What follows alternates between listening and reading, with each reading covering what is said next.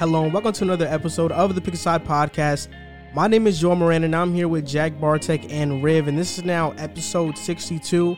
In this episode, we're going to recap the championship round weekend that includes talking about Matt LaFleur's questionable decision to kick a field goal instead of going for it, if Aaron Rodgers will be the Packers QB next season, if Brady proved he was more important to the Patriots dynasty than Belichick.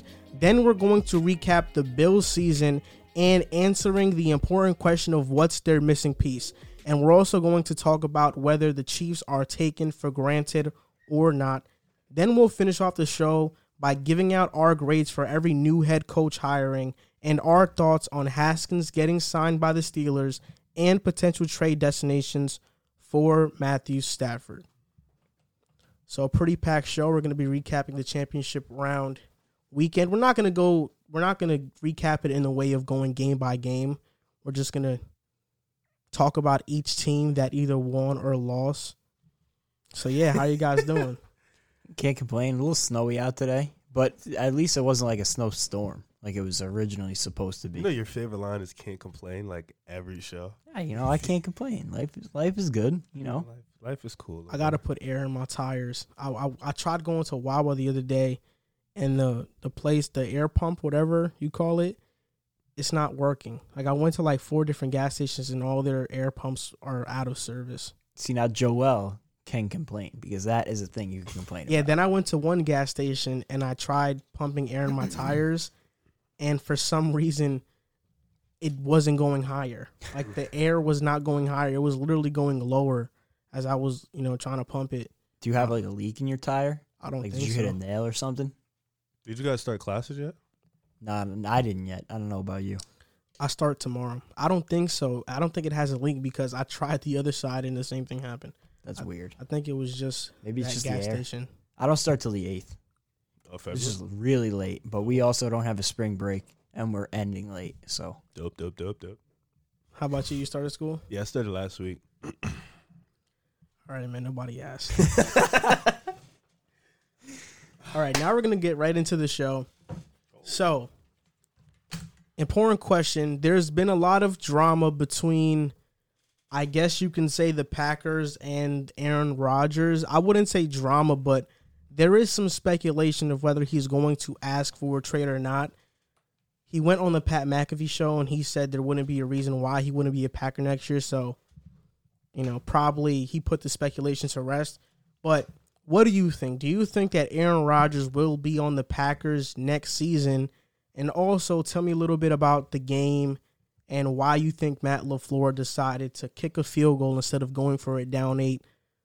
I do think Aaron Rodgers is going to be here next year just because of the simple fact of the amazing year he had this year. I think he showed everybody that he's still an elite quarterback, a top 3 quarterback in this league. And I think with Jordan Love, you have your quarterback that's going to eventually take over for Aaron Rodgers. So I don't think they're planning on Aaron Rodgers to groom him and put him in that position where he can succeed.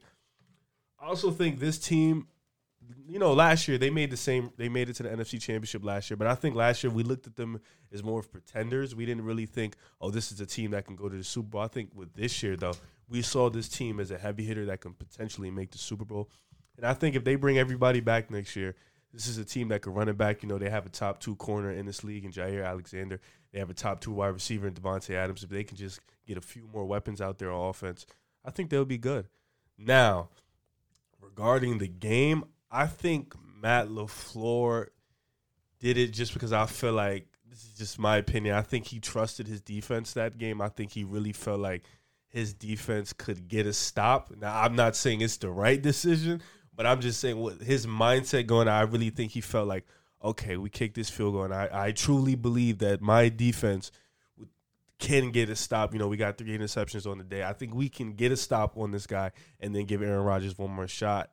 It didn't happen the way it did, but I think that was just his mindset going forward. I mean, for me, when we talk about the Packers' future and Aaron Rodgers, their president, Mark Murphy, said that we're not idiots. Aaron Rodgers will be back. And Aaron Rodgers will be on the Packers this upcoming season. To me, there's no doubt about that. Next season, like the next season after this one that's going to come up, I think he might be gone or 2 seasons after this one. You think retire or just gone? I think gone, because when you look at it, it just makes sense. In 2021, which is this next season that's coming up, he has a $37 million cap hit. The dead cap for releasing or trading him would be $31 million. So they're only saving $6 million. It doesn't make sense. But then in 2022, they have a $39 million cap hit and a dead cap of $17 million. So they'll save $20 million. When he was talking about how he's uncertain about his future, he was more so talking about the free agents that the Packers have scheduled. You look at the free agents, they have Corey Linsley as a free agent, Jamal Williams, Robert Tonyan, Alan Lazard, Aaron Jones, and they have, I think, is a free agent next year. And they have negative $32 million in cap space. So I don't know how they're going to make it work, but I'm pretty sure they're not going to give a hefty contract to Aaron Jones. Jamal Williams is probably gone, which is why they drafted A.J. Dillon. Corey Linsley, who's one of the best centers in the NFL, probably gone. I think that Rick Wagner might be a free agent too, and he was awesome for them this season. And then Robert Tonyan.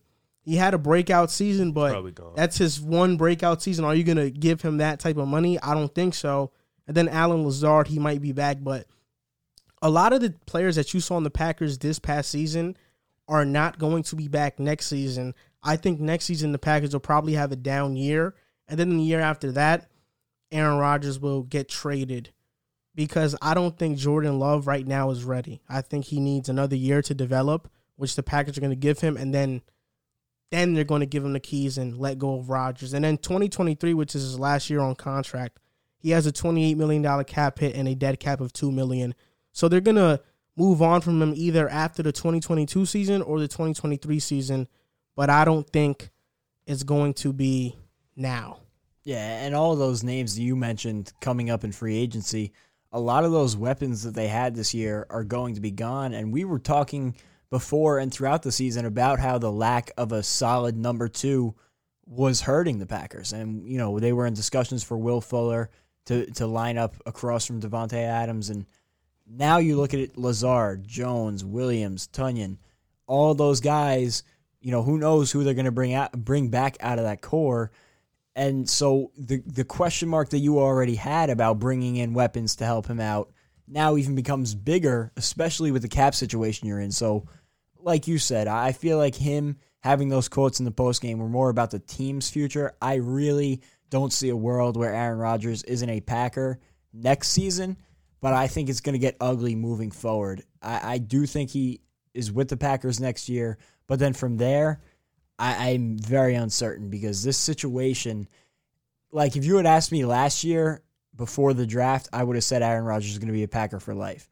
But trading up to draft a quarterback in the first round when you're a Super Bowl contender and you have a top 2 quarterback in the NFL, not exactly a sign of good faith, especially when there are positions of need on the field for you. Like that to me signaled, okay, that relationship isn't perfect. And then, obviously, there was reports before this year about him and LaFleur not having the best relationship. And, obviously, they worked it out throughout the season. But I seriously question the relationship between him and the franchise, and I don't think he will end his career a Packer. I think drafting a quarterback, basically, the franchise did what Joel did. You know, they seamlessly saw the cap space. They saw what they were going to be in for the next couple of years. And they were like, this might be over in the next 1-2 seasons. So we're going to have to give our quarterback his last run, because this might be over, and we need a quarterback that's going to take over inevitably for Aaron Rodgers. And I like you said, I did think Aaron Rodgers would probably be a Packer for life. Same way I thought Tom Brady would be a Patriot for life. And you see his gone. So next year, definitely he'll be there. He'll rock out for this upcoming season. The year after, I don't know. But where do you think he would probably go, though? I mean, I can't answer that question, because there's going to be so many teams that we think are going to get a quarterback this season. We're not sure. I can't answer that question. But what I will say is this. Davante Adams and Jaire Alexander are free agents next year. Whew. So for them to spend cap on these guys right now probably doesn't make sense. But I want to give the Packers a lot of credit, because I think people are looking at it from a short-term perspective in terms of drafting a receiver to complement Rodgers to try to get a Super Bowl now. Like, I get it. But at the same time, I felt like last year Jordan Love was a guy you couldn't pass up. and a lot of teams passed up on him. I'm really high on Jordan Love. Like, I'm extremely high on Jordan Love. And if we recall, everybody hated the A.J. Dillon pick when he was picked in the second round. Now they're losing Aaron Jones and Jamal Williams. They're definitely not bringing back Aaron Jones because he's going to command a pretty hefty contract. A.J. Dillon, in hindsight, it was the right pick because he has shown flashes for the Packers, and they need a cheap running back. Robert Tonyan, a free agent. In hindsight, it was a good thing the Packers drafted Josiah DeGuara because he can fill in those shoes possibly next season. And I think in hindsight, Jordan Love was the right pick too, because it's so obviously you can't make a hot take like he's going to be this as great as Aaron Rodgers because Aaron Rodgers is an all-time great, but they do need a quarterback on a rookie contract because if you're paying Jairi, who's shown to be a top 5 corner this season, you have to pay Devontae Adams. You don't really have room to pay Aaron Rodgers that much money. You know, if you want to build the best possible team around Jordan Love to try and win with him after Rodgers is gone, you can't really pay Rodgers right now. So I think in hindsight, what they did in the draft and what they're going to do in terms of not signing some of these guys back is going to be the right decision. I just think that the Packers had too many holes. Last year, they couldn't stop the run. And this year, they had very minimal holes. I think they got better in the run, especially in the playoffs. But they didn't have that second playmaker. And I guess that's a good argument, but they could have beat the Bucs. The one interception Rodgers threw, it was holding, and the refs didn't call it, which is why at the end of the game when they called holding on Kevin King, flopped. it was such a questionable call because, yes, it was a penalty, but they haven't been calling that all game.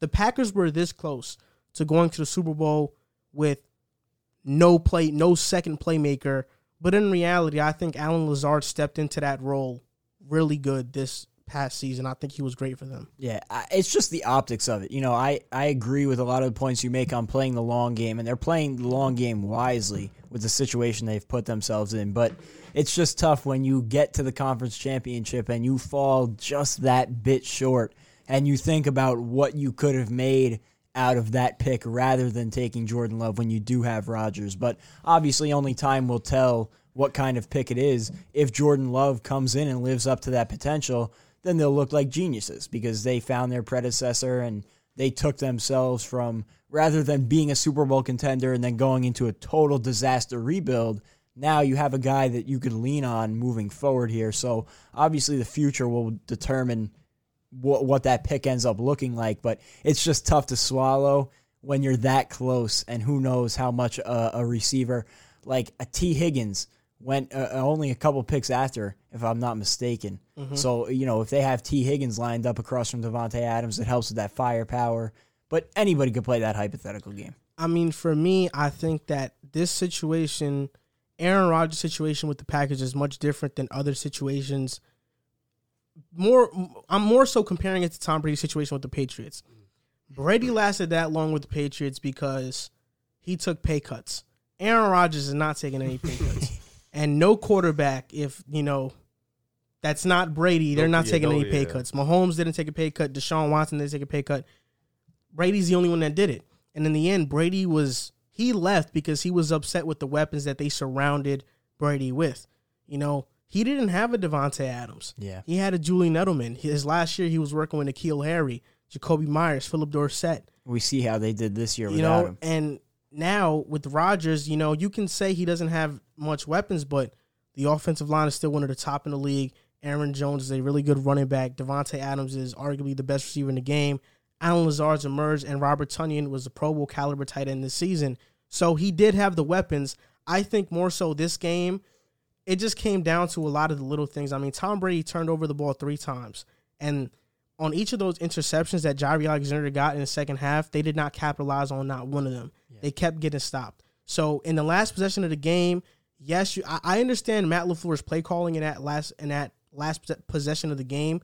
I think he should have went for it, but I understand the thinking of kicking the field goal, because if you kick the field goal and you get a stop, you just need a touchdown and you win the game versus needing a touchdown, converting the two-point conversion and just tying the game. When you look at the game, like you mentioned, it's a bunch of little things that all added up. Obviously, the Scotty Miller touchdown before the half was a crazy. spine breaker. The fact that they even came back from that was impressive because most teams, that would have been the nail in the coffin. They would have packed it in, and the season would have been over. And then, St. Brown dropping the 2-point conversion obviously hurts you because it's a totally different ballgame if you have those extra 2 points on the board. The missed holding call on the interception. So I believe they had 2 lost fumbles. It's a bunch of different things you could chalk it up to. But if I'm LaFleur, the way I'm looking at it at the end, I would rather live and die with Aaron Rodgers making a play on that 4th down than live and die with my defense getting a stop or not. And even if you don't get it there, he said that his thought process was you have the 3 timeouts and the 2-minute warning, essentially giving you 4 timeouts. You get that. Even if the Buccaneers get the stop, you have your defense on the 8-yard line to make a stop. You still have your 3 timeouts. You still have the 2-minute warning. The only difference is it's an 8-point game. It's still a 1-touchdown game, though. So, but then inevitably, that's still relying on your defense to get a stop. I just personally, I would trust Aaron Rodgers over. There are not many defenses in the league I would trust over Aaron Rodgers to make a play there. You got to ride with your guy in that situation. That Bucs defense started rolling, though. Yeah, no doubt. So Aaron Rodgers has the best estimated points added by a QB in playoff history. He's above Tom Brady. Tom Brady's second on that list. And this season, third. I don't know. And this season, Aaron Rodgers threw for 4,299 yards, 48 touchdowns, and 5 interceptions. We'll see what his future is with the Packers, but we all have agreed here that we think he'll be on the Packers next season, no doubt about it. At least next season, I'm pretty confident. 100%. So the quarterback that Aaron Rodgers lost to was Tom Brady. From the very start, I said Tom Brady was going to win. And I'm kind of mad because I bought from the NFL store, I bought a Tom Brady jersey with the Tampa Bay Buccaneers NFC Championship hat. But I thought it was going to come in by today. Not going to lie. If they gave me the option to get 1-day shipping, I would have got it. I don't care what I had to pay. How long is it going to take? I don't know. They're saying until it might not even come in for the Super Bowl. What's wrong with Yes, I don't know why their shipping is so delayed. It's ridiculous. But you're lucky. You're lucky, too. Because I was going to come in dressed with my Tom Brady and Buccaneer gear. I told you from the very start that they were going to make the Super Bowl. We'll see if they win it. I guaranteed that they were going to win it. Yes, you did. We'll see if it happens. One more game. But listen, the question that we're going to answer here is that did Tom Brady prove that he was the main reason for the New England Patriots' success? And I'll start with this. Yes, he did prove it. I mean, look, versus the Chiefs, he threw 280 yards, 3 touchdowns, and 3 interceptions. I think 2 of those interceptions were not on him. One of them was just him throwing away when a blitzer was coming. The other one, Mike Evans, look, call me crazy, but I think he could have caught that. So I think 2 of them were not on his fault. His first year with the Bucs, they go 11-5 after being on a however many year playoff drought. It was a 10+ year playoff drought. And not only do they go 11-5, but they go to the Super Bowl as the 6th seed in the NFC. They're not even one of the top seeds in the NFC. They're the 6th seed. All games are road games. And now the Buccaneers are the first team ever to play in their home stadium in the Super Bowl.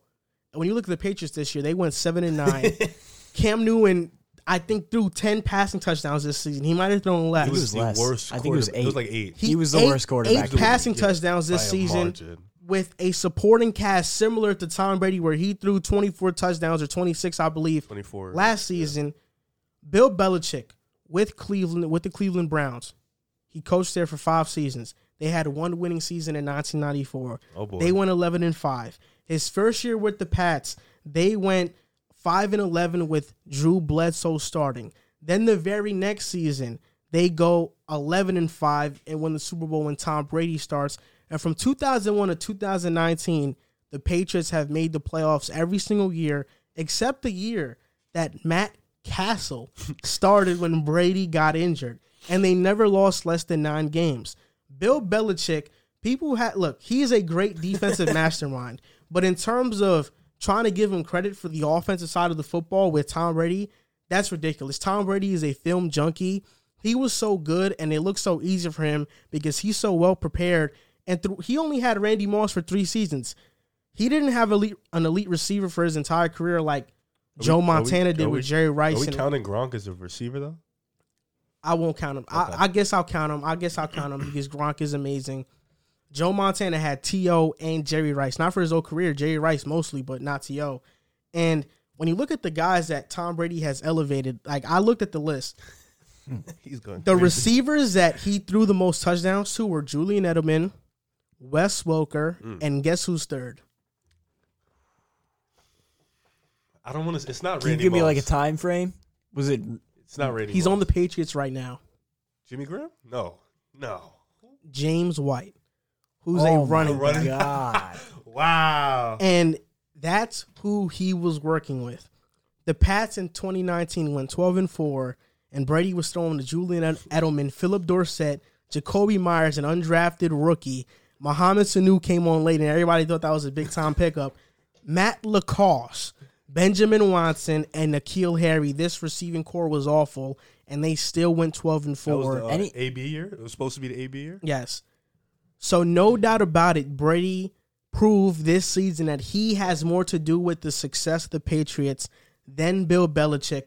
I'm not taking anything away from Bill Belichick, but it makes it a whole lot easier to win games when you have the greatest quarterback of all time at dissecting defenses on your team. I mean, you look at in the week after the Week 13 bye this season for the Bucs went undefeated. And Tom Brady's the highest graded quarterback in the NFL at 43 years old. So, yes, he is the undisputed greatest of all time, and he proved this year that Belichick needs Brady more than Brady needs Belichick. Well, I mean, you said everything that needed to be said. I mean, not even just using last year. If you just look at the whole totality of Tom Brady's career, everything has been him. Everybody leaves. Receivers leaves, tight ends leave, defensive left, but the one guy who stays is Tom Brady. And as long as you got him, I think the Patriots are always going to be okay. And I think people do take away from the fact that they love to say that, Bill Belichick was the reason Tom Brady's success. And I kind of look at Tom Brady, like relating this to basketball, and the Tim Duncan says, them two walk into franchises and they instantly become one of the best franchises in the league, title after title, regardless of who comes in. Those two guys stay, and then you're always going to have a chance to win. So I think last year just proved it, that no matter where Tom Brady goes, they're always going to be a contender, and now he's on the verge of winning the Super Bowl. Yeah, and I'll start by saying I think it was a perfect marriage. Like, if they didn't have each other, I question if either of them would have had as great of a career or as great of a dynastic run as they had, because it's very, very difficult to sustain that success for as long as they did. You look at the Chiefs right now; they've been doing this for 3 years, starting with the year they lost to the Patriots in the AFC Championship game, and it almost feels like you have this thought of when are they going to start to fall apart? When are the wheels going to fall off? Because teams never keep this success at this high of a level over such a long period. So for them to do that, I feel like it was just a perfect marriage. Belichick handled that defense and had that unit running at an elite level, but he never would have had, clearly, as this season showed, never would have had that success with Tom Brady, without Tom Brady at quarterback, I should say. And you look at what Tom Brady did last year. He threw for 4,000 yards with that ragtag bunch of receivers. You saw what they did this year. So I think you said at one point Tom Brady was the greatest quarterback ever at reading defenses. You could have just stopped at greatest quarterback ever, because that's what he did. That's what he is. Nobody should argue with it.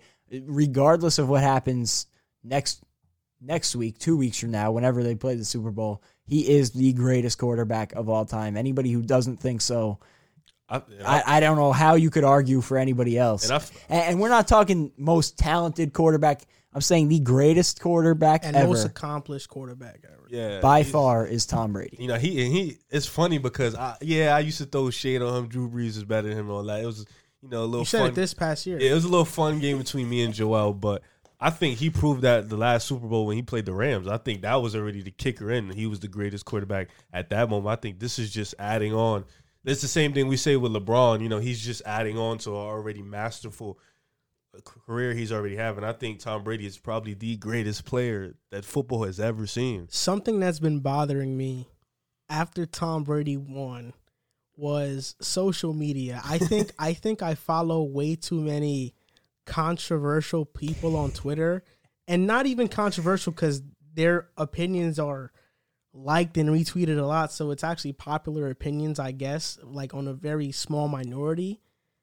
But it's opinions of like, there was this guy that tweeted that how come Tom Brady gets celebrated but LeBron gets hated? Oh, I remember that. And I just looked at that tweet and I answered back to it because it got me pretty upset because I'm like, what? Because I feel like, especially nowadays in sports, everybody likes to make something about color, right? And some things, yes, they do have a lot of validity to them. But when you try to make everything about it, I think it gets pretty annoying. Tom Brady was hated. He still is hated. You know, JC, who used to be on the podcast, he's a Jets fan. He said, I hate him. He's a Jets fan. He said, I hate him, but I respect him. Yeah. A lot of people still hate Tom Brady, and before this season, we're calling him a system quarterback for his entire career. He's been called that his entire career, and the difference between the love that Tom Brady gets and I think the hate that LeBron gets is that Tom Brady, he doesn't have the fans that LeBron has, or I can say stands that LeBron has. And football culture is different than basketball culture. And two, in football, Brady is the undisputed GOAT. Yeah, there's nobody. In basketball, LeBron is not the undisputed GOAT. But LeBron fans and stands like to make it sound like he is. Mm-hmm. And that's what gets people pissed off. And that's what gets people to hate LeBron more or throw more shade at him. You don't see, I don't see Tom Brady stance. I don't. Basketball culture has turned into a culture of stance. It's just NBA Twitter is more of a microcosm of like what you're saying with the NBA culture. But when you look at Tom Brady, like you said, he has the accomplishments and the achievement, or I should say the winning accomplishments of Michael Jordan, but he also has the statistical greatness of LeBron James. So it's not like there's one guy who's been much like far and away better statistically, or, you know, even that gap that LeBron and Michael Jordan have in certain stats. And, you know, one has the winning. He has it all. He's the total package. He is, I feel like, undisputed the greatest player. LeBron stands remind me of Aaron Rodgers stands. And I say that because Aaron Rodgers stands love to say, oh, well, Tom Brady had this, Tom Brady had that, Aaron Rodgers didn't have this. If you put Aaron Rodgers here, then he would do the same thing as Tom Brady did. Like, they remind me of that in the sense of they hate that Tom Brady has accomplished so much. You know what's the thing, though? I don't think stand culture is as big in the NFL as it is in the NBA. Oh, no. And the NBA stand culture is ridiculous. I mean, there was a point people were arguing Westbrook is better than Curry. Harden is the greatest scorer of all time. Like, I joke around about that stuff. I'm not serious. there are people that genuinely have a fan page of those players and tweet out these statistics all day long and bash other players. In football culture is not like that because the game, I think, especially when you're comparing football and basketball, the game is much more respected in terms of football because a lot of the fans understand the complexity of it. Basketball is very complex, but fans like to view it as Twitter very fans. simplistic. Yeah, casual fans. And it's such a, like, it's much easier to look at basketball and just put everything on one player, whereas football, it's much more of a, you know, you could see it as much more of a team effort than basketball, even though both sports are obviously not won or lost by one guy. Like, that's the viewpoint more in basketball. And you mentioned Aaron Rodgers.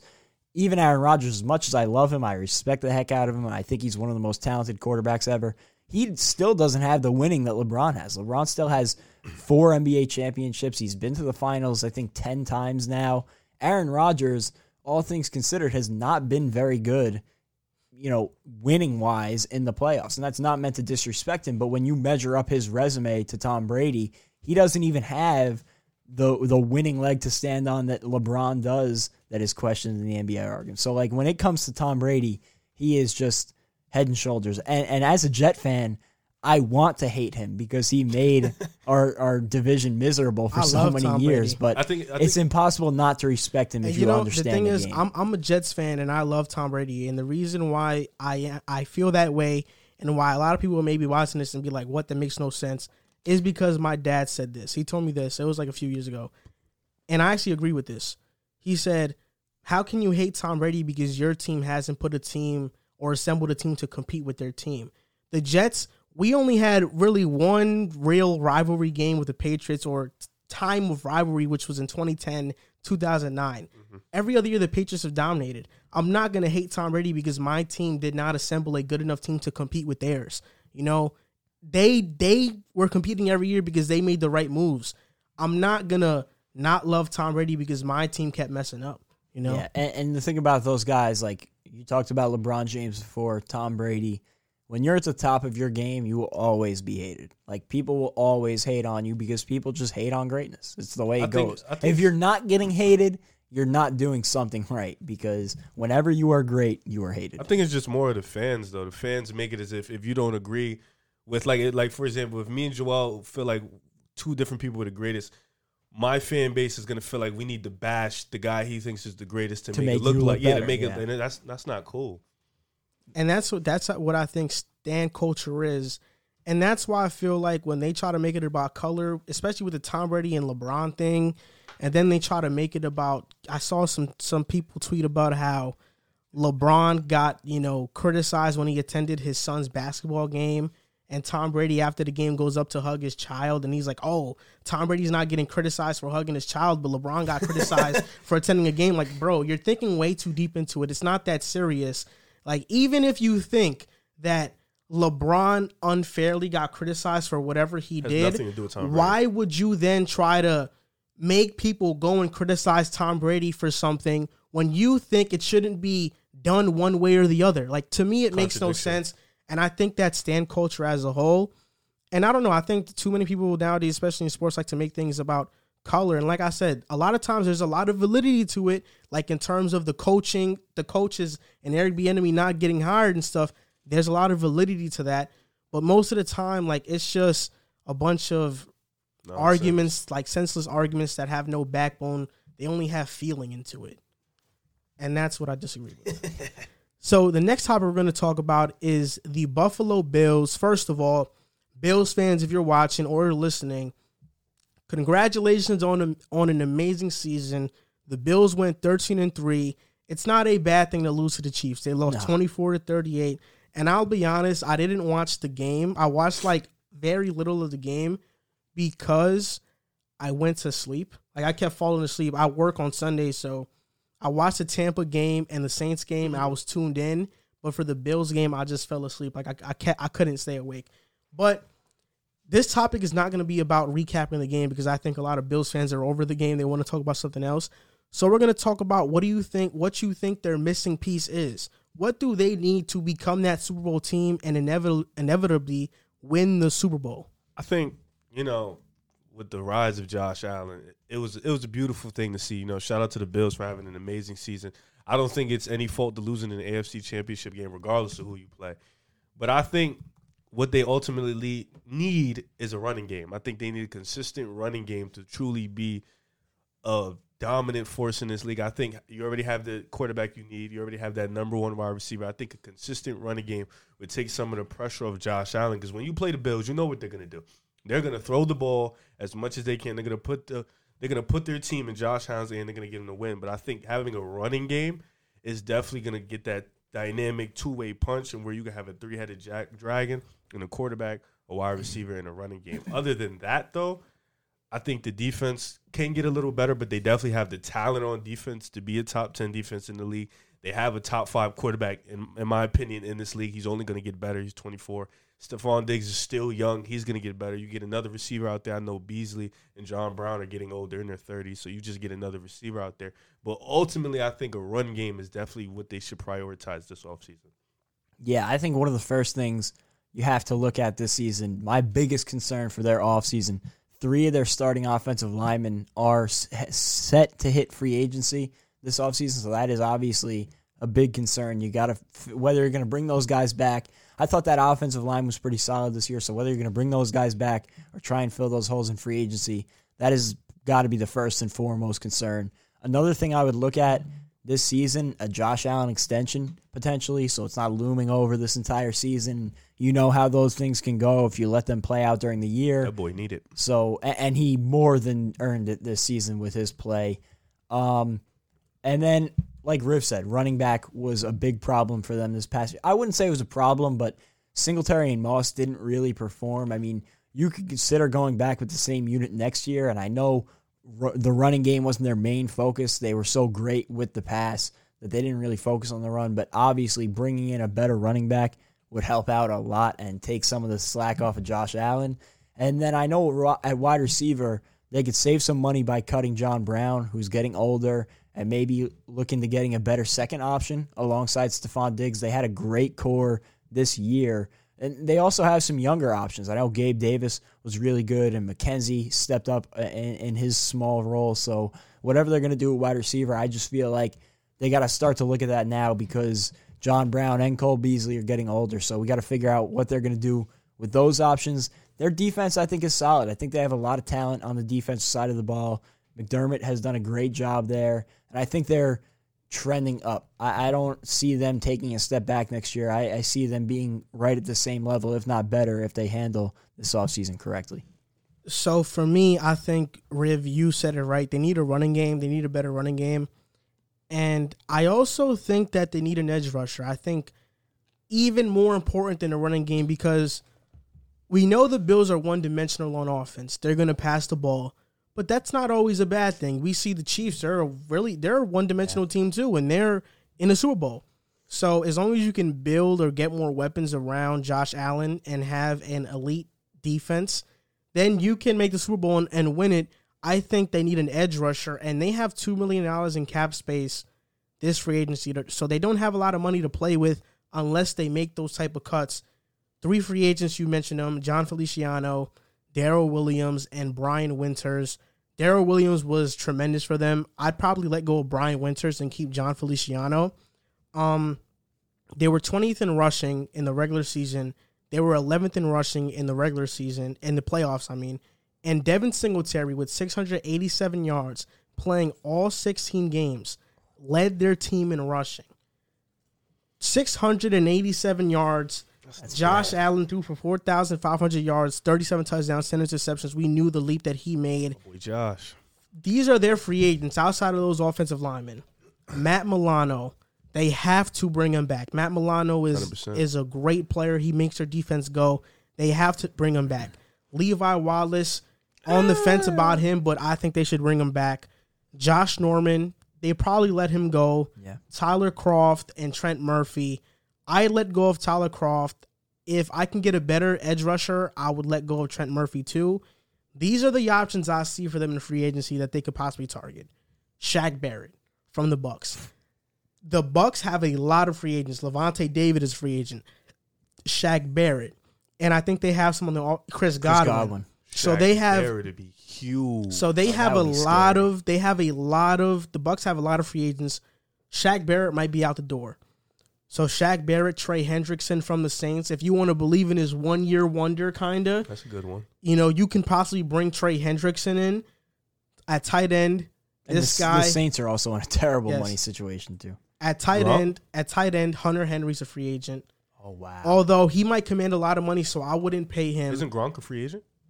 He probably is, but I don't. He's not going to play. He's not going to play anywhere that's not with Tom Brady. He'll retire before he plays another quarterback. And now another tight end option who I think would be cheaper, but is better. He's more versatile, and you can line him up in different formations. Is Gerald Everett from the Rams? I really like Gerald Everett's game, and I think in a pass-heavy offense he can really succeed. They're probably going to let him walk with Higbee. Mm-hmm. And Trey Burton too is a free agent. Trey Burton and Mo Alley Cox for the Colts are free agents. So I don't know if the Colts bring both of them back. They probably bring one. Trey Burton might be out there. And then at running back, obviously the hot name is Aaron Jones. But a running back that I think a lot of people are sleeping on that I think would be a huge pickup is Mike Davis from the Panthers. This past season, he was very good. And the Bills don't need a 1,000-yard rusher. They just need a guy who can do a little bit of everything. I think Mike Davis is that Swiss Army knife, and he gives them more versatility. I think he's a stronger runner than Devin Singletary. What about Chris Carson? Seahawks didn't pay him either. I don't know, but I wouldn't really trust Chris Carson. For me, it's the Bills either go cheap on a running back in free agency or they try to draft Najee Harris. That's the two things for me. Wow. But I think the guys they need to target in free agency are edge rushers. So Shaq Barrett or Trey Hendrickson, one of those guys the Bills have to target because they need an edge rusher. That's their weakness right now.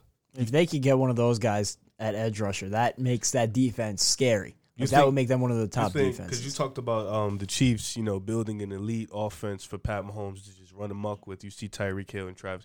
You think getting Chris Godwin would be at the top of their list, just building off that elite offense? I don't think the Bills have enough cap space to sign a Chris Godwin. I think the Bills will make room money-wise to sign like one star name free agent. And I think if they're signing one star free agent, it should not be at wide receiver. It should be at edge rusher, or you get another cornerback to line up with Tre'Davious White. That's it. I think the Desmond King's a free agent. Jason Verrett. J.C. Jackson might be too. Quan Williams. So there's a lot of guys who are free agents at the cornerback position. But like I said, I'd go Shaq Barrett or Trey Hendrickson. Those are my two options. And you said it right. The Bills have Stephon Diggs, Cole Beasley, and Gabe Davis is a really up-and-coming emerging receiver. Right now, especially since the Bills are going to start paying Josh Allen big money, you kind of have to hit on the draft. And I think this draft has running backs and they have receivers. This draft is very low on edge rushers. And because of that, you kind of have to sign an edge rusher in free agency to maximize that position. Especially when there's options out there like Barrett and Hendrickson. Barrett would be dope. So, yeah, what do you think, though? Do you think that the Bills, if they make one of these huge splash moves, they can make the Super Bowl or win it next season? It's hard to say because that one team, the Chiefs, are always going to be at the forefront and is always going to be at the top of the league. But I think they do, with the emergence of Josh Allen, you now have the chance to definitely say, okay, we have a chance to make the Super Bowl. I think with this game, you just saw a lot of blitzing. I think they just wasn't prepared as much as they wanted to be. And I think that lack of running game really put a lot of pressure on Josh Allen. But I think, like you said, if they hit on free agency and if they hit in the draft, I think they can definitely make a run at the Super Bowl. Yeah, and I would say lack of experience, too. You're talking about a Chiefs team that's been here. They won the Super Bowl last year. They were in the AFC Championship 2 years ago. So, like, they've been through this. This is not their first time. And the Bills, obviously, on this huge playoff drought. Josh Allen, I was impressed with Josh Allen in these playoffs compared to last year. You could see how much he grew as a quarterback just from the decisions that he was making against the Texans last year in the playoffs. So you could see the growth. But now another year of that experience, going to the AFC Championship game. And even this year, it was not a blowout by any stretch. I thought the Chiefs had a good handle on it the entire way. But all things considered, you got to be happy with the outcome if you're a Bills fan. And now this offseason, they could make up some money to scratch some pennies together to spend on one big-time free agent. Say they get that edge rusher and they hit on a running back or a wide receiver in the draft. Yes, if anybody could beat the Chiefs next year, the Bills will be at the top of that very short list. So just some notable names at the running back position in this draft. It's stacked. Travis Etienne, Najee Harris, Chuba Hubbard out of Oklahoma State, Javonte Williams out of North Carolina. I think those are some pretty good names. So I think if you can they can draft this running back in the second or third round and hit on that running back. They drafted Zach Moss last year. He probably breaks out next season. We don't know yet. But, I mean, they got to get that position fixed and have more balance to the offense. They can still be a pass-heavy offense, but they just have to have that running back position solidified just in case the pass isn't going and they need to change up their game plan. And the team that beat the Buffalo Bills were the Kansas City Chiefs. And at this point, after the Chiefs are going to their second straight Super Bowl and they won one last year, they might two-peat this season. Are we taking the Kansas City Chiefs for granted right now? Because I feel like they've been great for 3 years now. Even before then, with Alex Smith, they were always trending upwards, and they were always a really good to great team. And I feel like we're kind of taking this run for granted, especially with Patrick Mahomes. We haven't even talked about them much on this podcast because talking about how great they are is redundant. And what else can you say about the Chiefs besides that they're great? So do you think that we're starting to take them for granted? I just think people are like using this run to remind us of the Golden State run, with Steph Curry and then adding on KD. I think this is kind of like that in the sense where they're just dominating the league in the span of 3 seasons. I mean, 2 Super Bowl runs in back-to-back years. We haven't seen that since Tom Brady. And I think this team right now, we should definitely be sitting here and being appreciative of what they're doing because it's not going to happen a lot. Like we said, we've only seen it with Tom Brady. Patrick Mahomes is a once-in-a-generation talent. He's special, so we're not going to see this. And we've seen this team with Alex Smith. They were a good team. They were going to make the playoffs. They were going to put up a fight, but they weren't the Super Bowl team. So I think this is a team that we should definitely be admiring. Because I've seen a lot of people on Twitter talking about how Mahomes wouldn't be nothing without his weapons. And Stephen A. Smith. Yeah. Oh, he said Deshaun Watson would. Yeah, I remember that one. Yeah, that was they ridiculous. just like they're taking this team for granted, and I don't like that. I think we should just be appreciative of what they're doing and respect the fact that they've been this great for this long. Because a lot of teams flop after 1 year. You look at my Eagles. We haven't been to the Super Bowl. We haven't even been that close. You look at the Falcons. They flopped after that Super Bowl run. So it's hard to maintain that type of success. How many teams sell out for a championship run or a stretch of years of a championship run and then just burn out? And maybe the Chiefs do become that, but I do not see that happening anytime soon because you look at what they've built, like that roster is stacked. And I said it during the MVP conversation when we were talking earlier in the year. It feels like Patrick Mahomes has voter fatigue already, and he's only really been doing this for 2 years now. And people are just kind of writing it off as, oh, it's just Patrick Mahomes doing what Patrick Mahomes does. So it's kind of crazy. Like, they have not been – it's only been 3 years of them being really great, and we're already starting to get into that conversation of, oh, well, it's the Chiefs doing what the Chiefs do. And you look at if they win this championship this season, Patrick Mahomes will have won 2 rings before Tom Brady even got his first.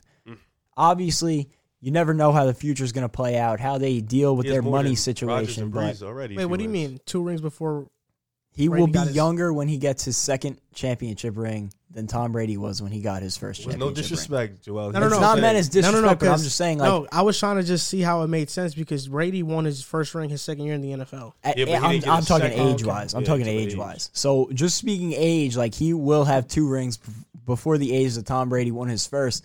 You're talking GOAT debate. Like, you got to start to think the kind of career path that Patrick Mahomes is on here. I don't want to, get too far ahead of myself, but we are seriously watching an incredible run that will be remembered for a long, long time. Look, everybody knows I love Tom Brady, and I think he's the most accomplished quarterback ever. He is the GOAT.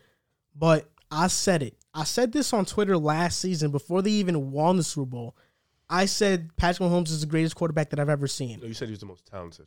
No, I said he's the greatest quarterback I've ever really? seen. Yes. And a lot of people push back, oh, Peyton Manning, all this, all that. When I'm talking about the greatest quarterback I've ever seen, I'm talking about the best guy I've seen play the position. I'm not, don't come at me with MVPs, accolades, Pro Bowls, nothing. The guy with my eyes that I've seen is the best is Patrick Mahomes. And this season, no quarterback comes close. In the league right now, as great as Josh Allen is, he's not Mahomes. Deshaun Watson is not Mahomes. People, like, okay, when Stephen A. Smith said that comment about Mahomes having a bunch of weapons, that's true. He has a lot of weapons. But the comment itself is wrong because last year, weren't the Chiefs down 24-0 on the Texans? Mm-hmm. And who orchestrated a comeback? Mahomes, who made a great pass in the Super Bowl. When the Chiefs looked like they were going to lose, it was like third and long.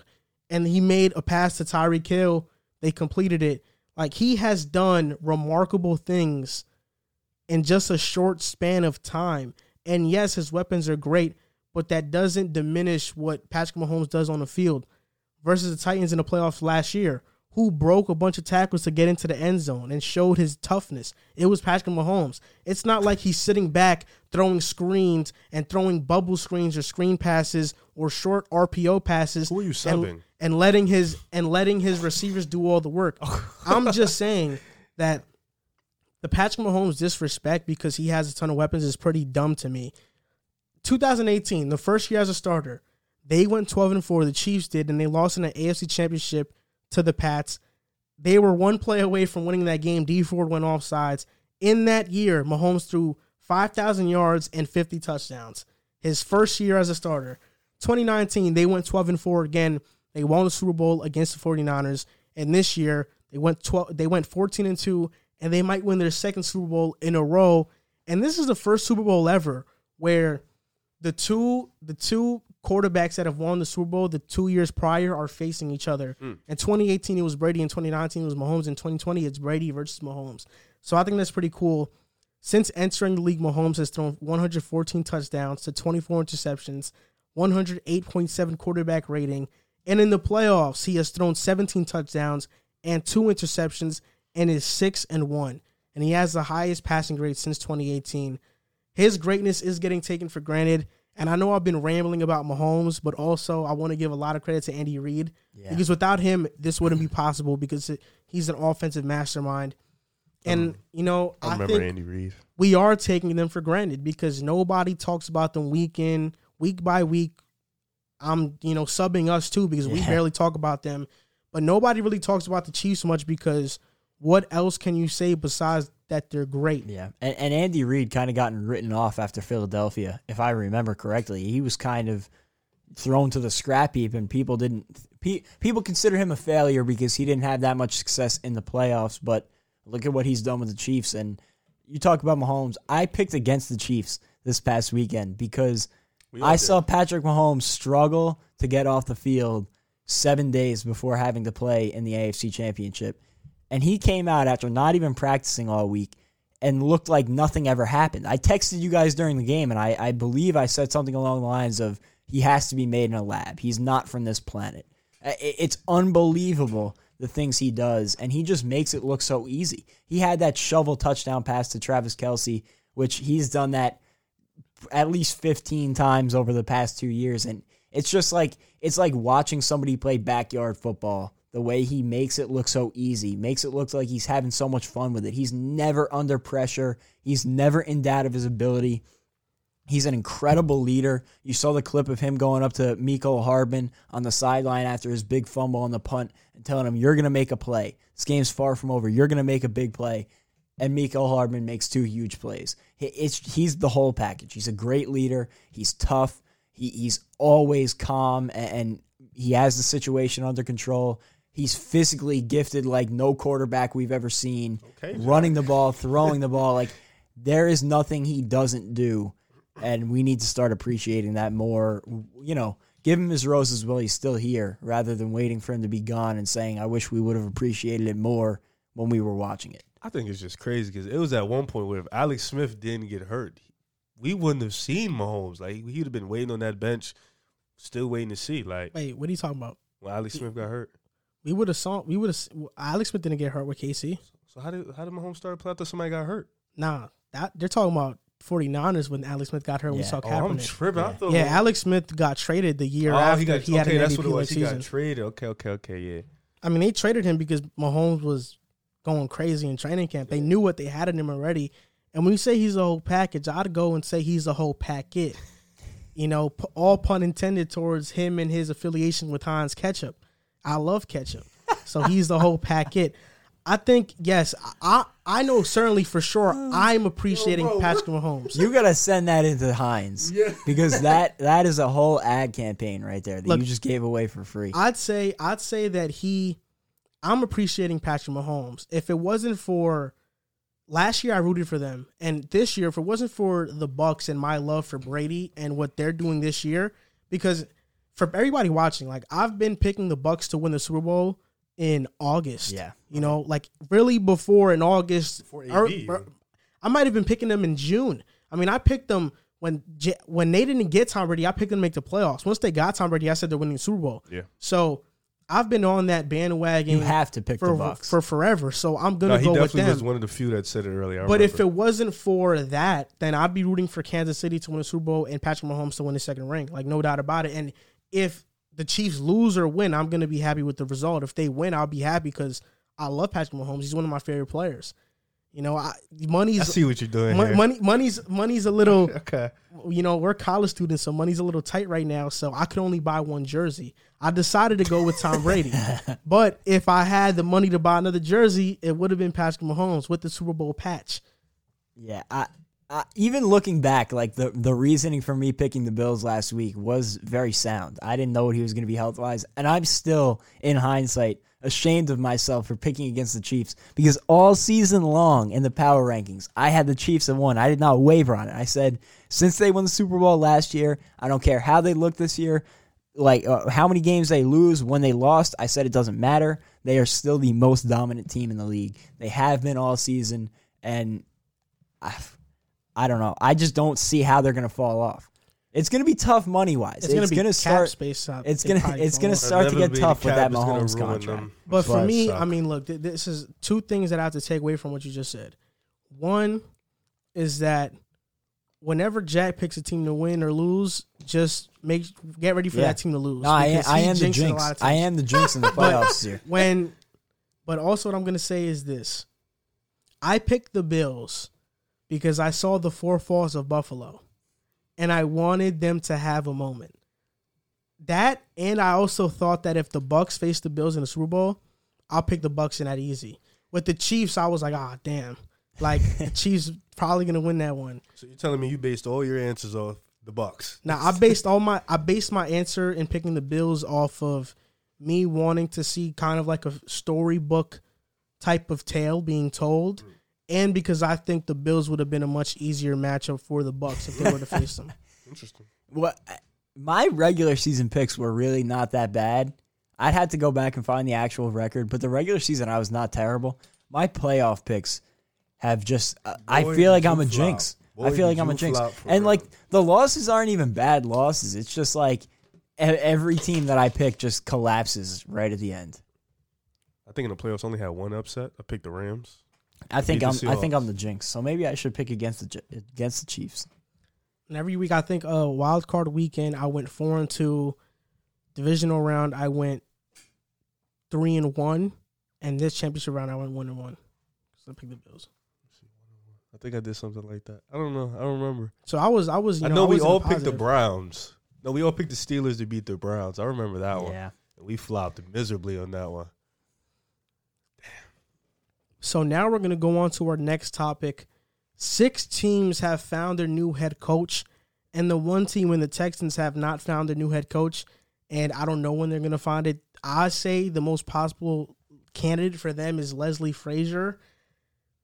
I'm going to be honest, any coach that wants a head coaching job should not go to the Texans because they're probably going to fail. I'm just being honest. The report now is that no matter who they hire, Deshaun Watson wants out. So yes. So 6 new teams got a head coach. In this segment, we're going to be grading each one of those head coaching hires. So first coach off the board, Urban Meyer for the Jaguars. Riv, what's your grade for them? I give him a B+. I think this is a guy who can definitely change the culture, coming in with some young talent, draft capital, and a lot of cap in free agency. So I think he's going to bring some balance to this organization.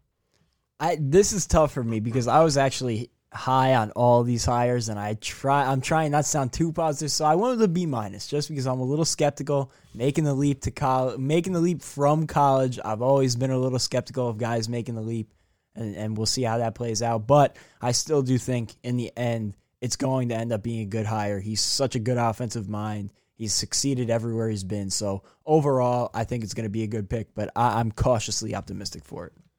Urban Meyer to the Jaguars was an A+ hiring. I had a feeling they are going to knock this out of the park. They have all the cap space, all the draft capital, and not to mention Trevor Lawrence, who's going to be the number 1 undisputed pick. It's like Triple H getting drafted to Raw. You know it's going to be great. Listen, the Jaguars are going to be great because Urban Meyer is there, and his staff is coming together really nicely. Darrell Bevell, who was the Lions' offensive coordinator for the past 2 seasons, the rankings don't show he did a good job, but I'm telling you, he's a really good and creative play caller. He's going to be good for the Jaguars.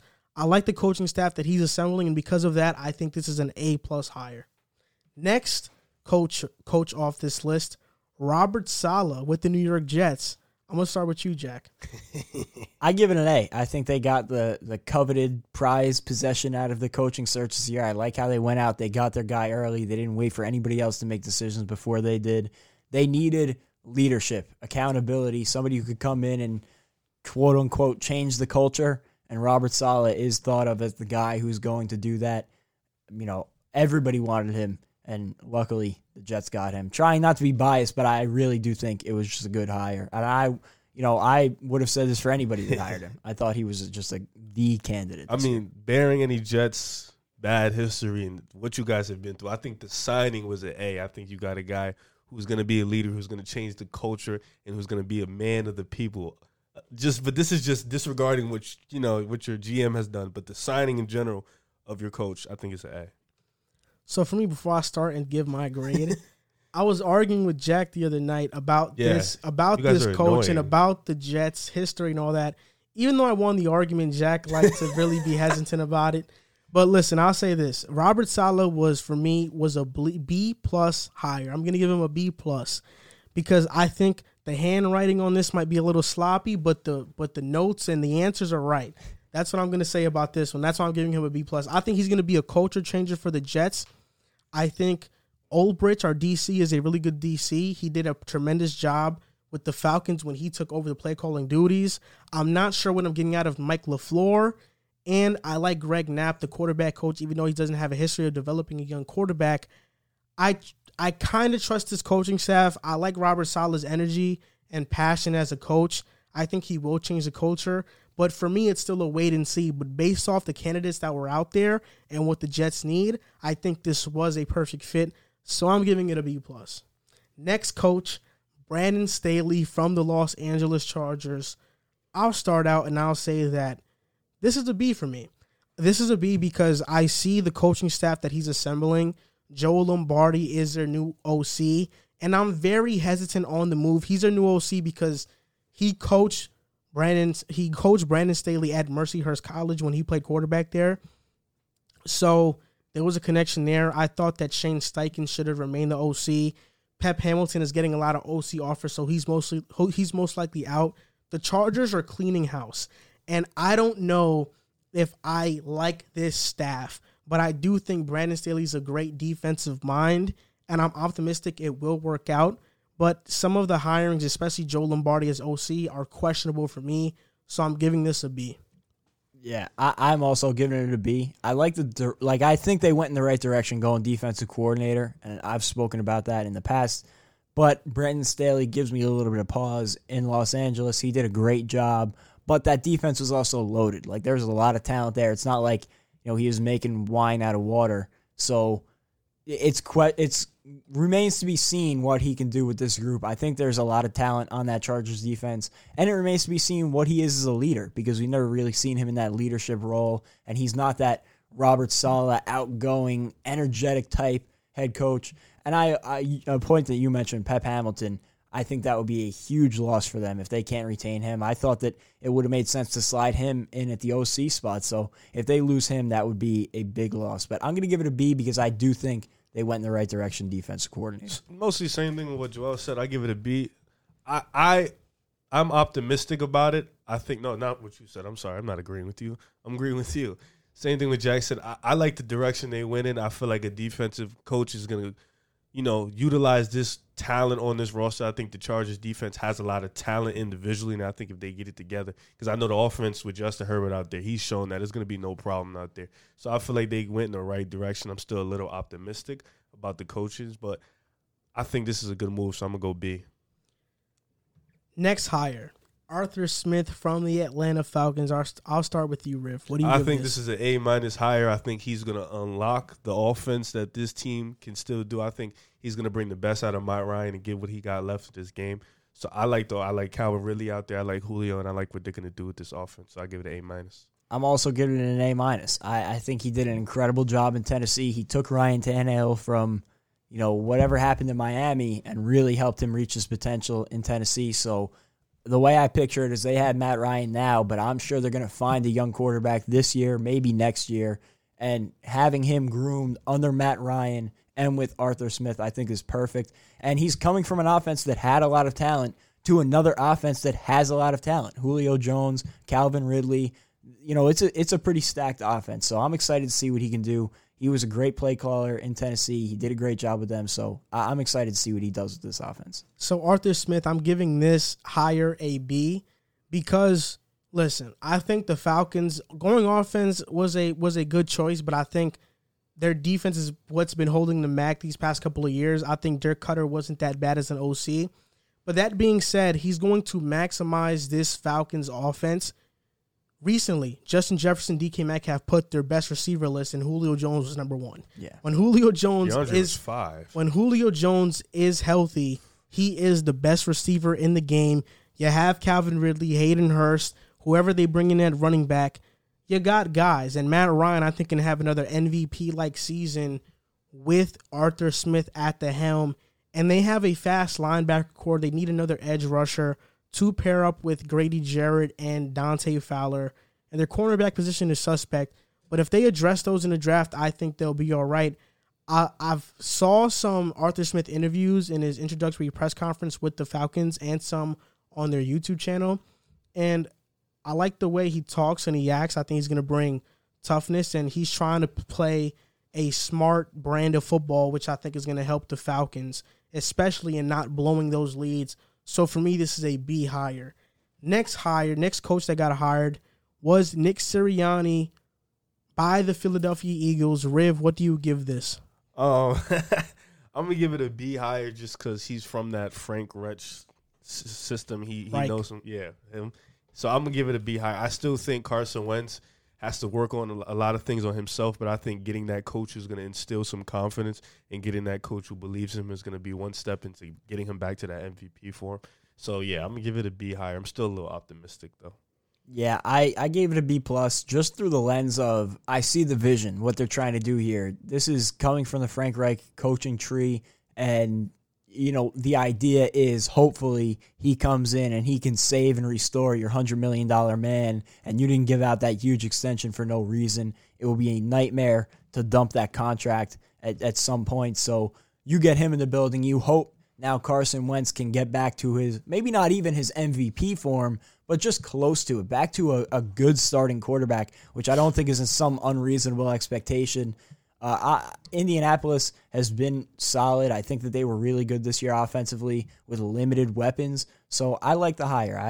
A lot of people are not high on it, but I thought it was a good hire. I give this hire a C grade. And even though a C doesn't sound it's a passing grade, like a good grade, I think this was a good hire because they hired Nick Sirianni to fix Carson Wentz. Bottom line, that's what they did. I would have liked Eric Bieniemy. I would have liked him to go there, not going to lie. But I think Nick Sirianni is a good offensive play caller.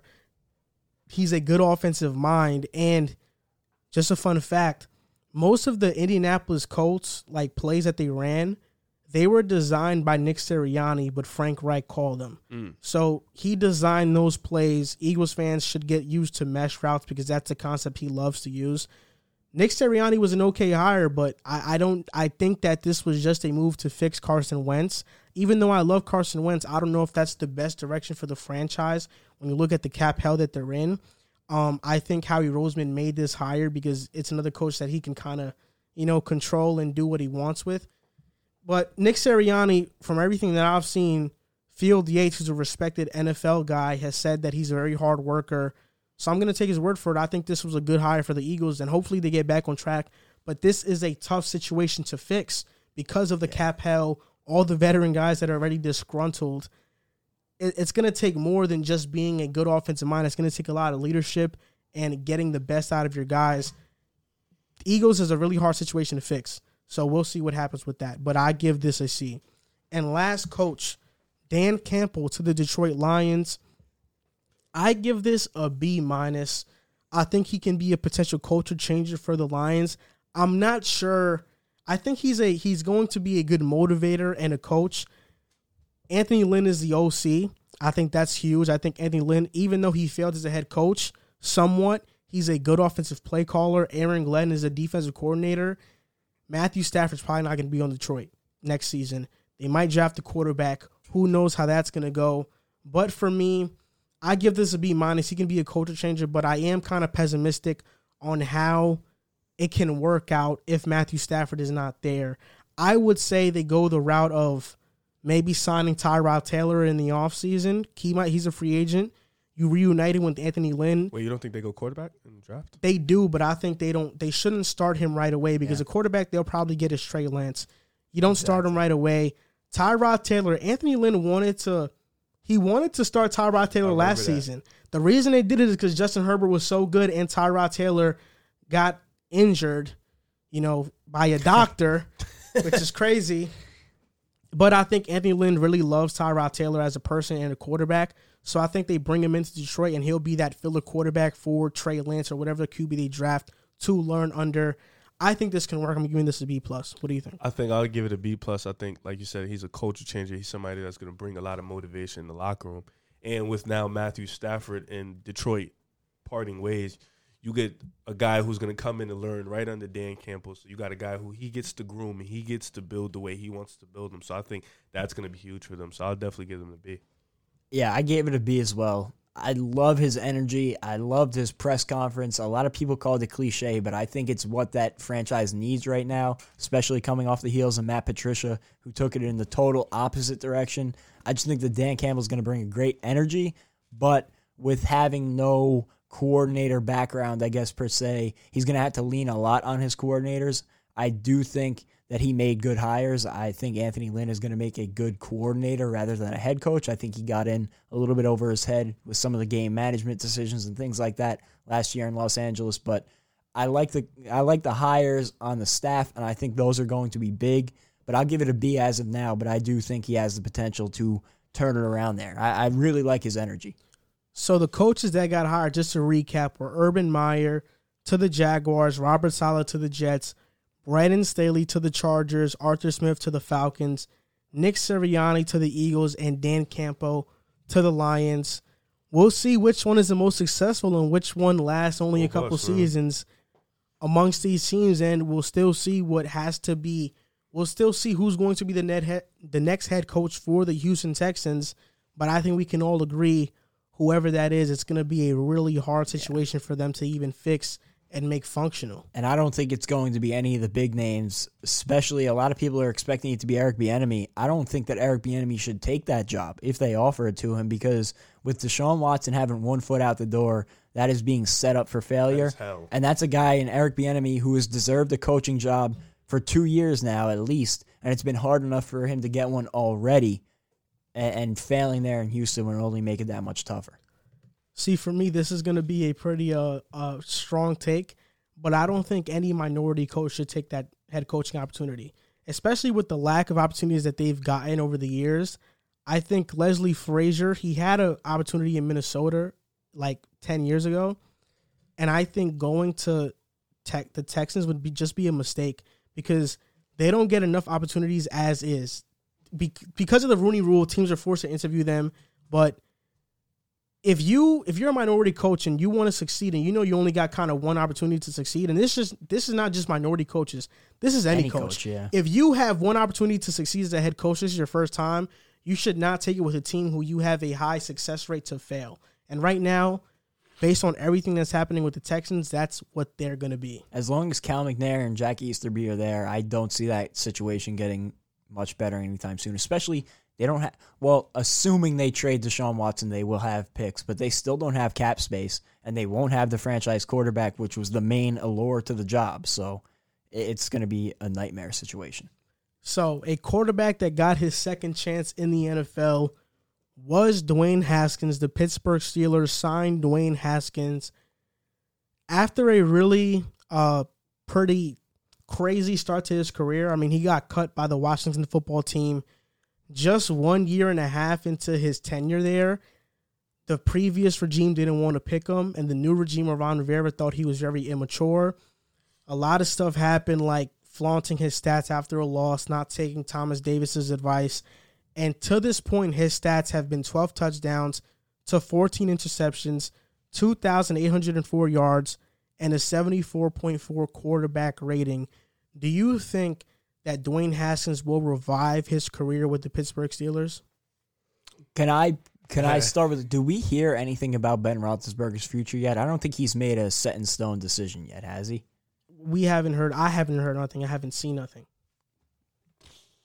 I mean, I'll start by saying this. I think if Ben Roethlisberger comes back for this one season it will be the best thing for him, because this would be a chance to sit behind a legendary quarterback and, earn your stripes, earn your way back into the fold. Pittsburgh is looking for their quarterback of the future, I think would be fair to say, following Ben Roethlisberger. And now Dwayne Haskins has the chance that, we were questioning if he would ever get a chance again in the league after the way things happened in Washington. So now, for a month later, you to get a chance with a great organization that has an elite defense, one of the most well-respected and successful head coaches in the league, and sitting behind a future probably Hall of Fame quarterback, the situation can't get much better for you to go in, learn leadership, maybe not even learn leadership, but learn how to be a part of an NFL locker room and not ostracize yourself from your teammates, and just get back on your feet, because what killed him was his attitude more than anything. You could nitpick what he did as a quarterback, but I thought he showed flashes of being special at times with the Washington football team, but he just couldn't get out of his own way. So now to come into this situation, Pittsburgh is probably one of the best rehabilitory places in all of football, I would say. Let's call it a rehab. Not to call it rehab, but just, I think it will be one of the best places in football to revive your career, just because they have a great structure. They've been such a good franchise for so long now. Mike Tomlin is such a great head coach, and Ben Roethlisberger, at this point in his career, I feel like he knows he's on the way out. He has so much to give as a quarterback because of the success that he's had in the league.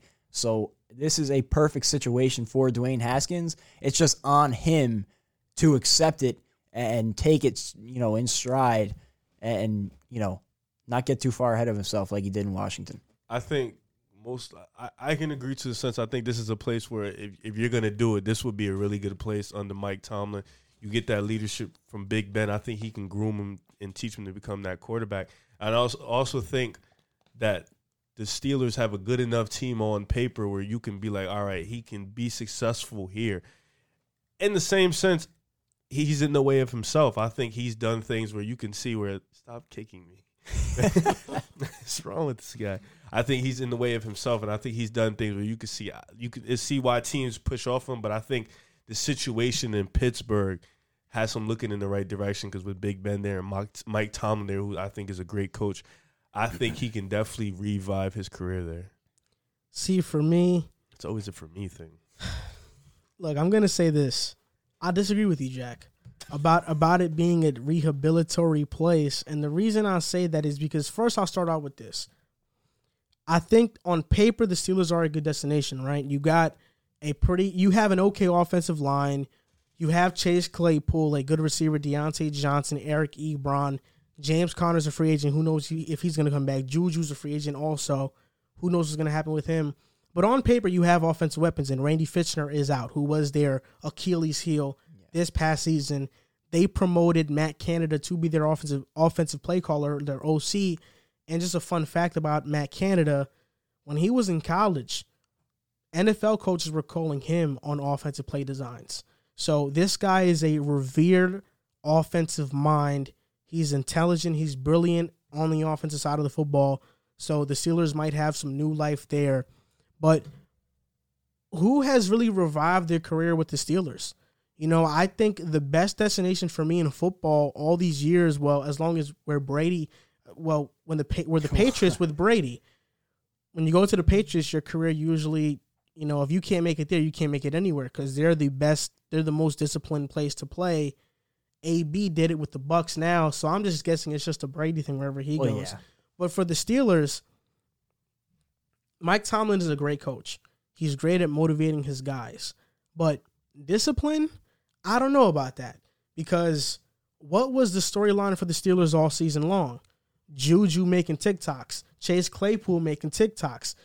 What happened after the Steelers lost to the Browns? Chase Claypool making comments about how the Browns are going to lose to the Chiefs anyway, and all this, and basically just, SHIT talking, just shit talking. I'll just say it. So I don't think that's very disciplined of them. They're young receivers, and Tomlin, it doesn't look like he has them under control and what to say and what's the right thing to say, especially when talking to the media. So why do I think all of a sudden Dwayne Haskins is going to mature when two of their top players or their top guys on the offense, in Claypool and Juju, have shown no ability to be mature to this point with Tomlin as a coach. That's a big concern for me. Well, I just feel like Haskins, again, it's on him at this point, but I feel like he has to know this is it for him. You rarely get a second chance. You almost never get a third chance. So I feel like he knows this is it for him, and he's got to walk into this situation with that mindset. Anywhere he goes, if he was going to walk in the door slipping up the way he was in Washington, they'll kick him to the curb quicker than they even signed the deal. So, and this is what I think it's more of.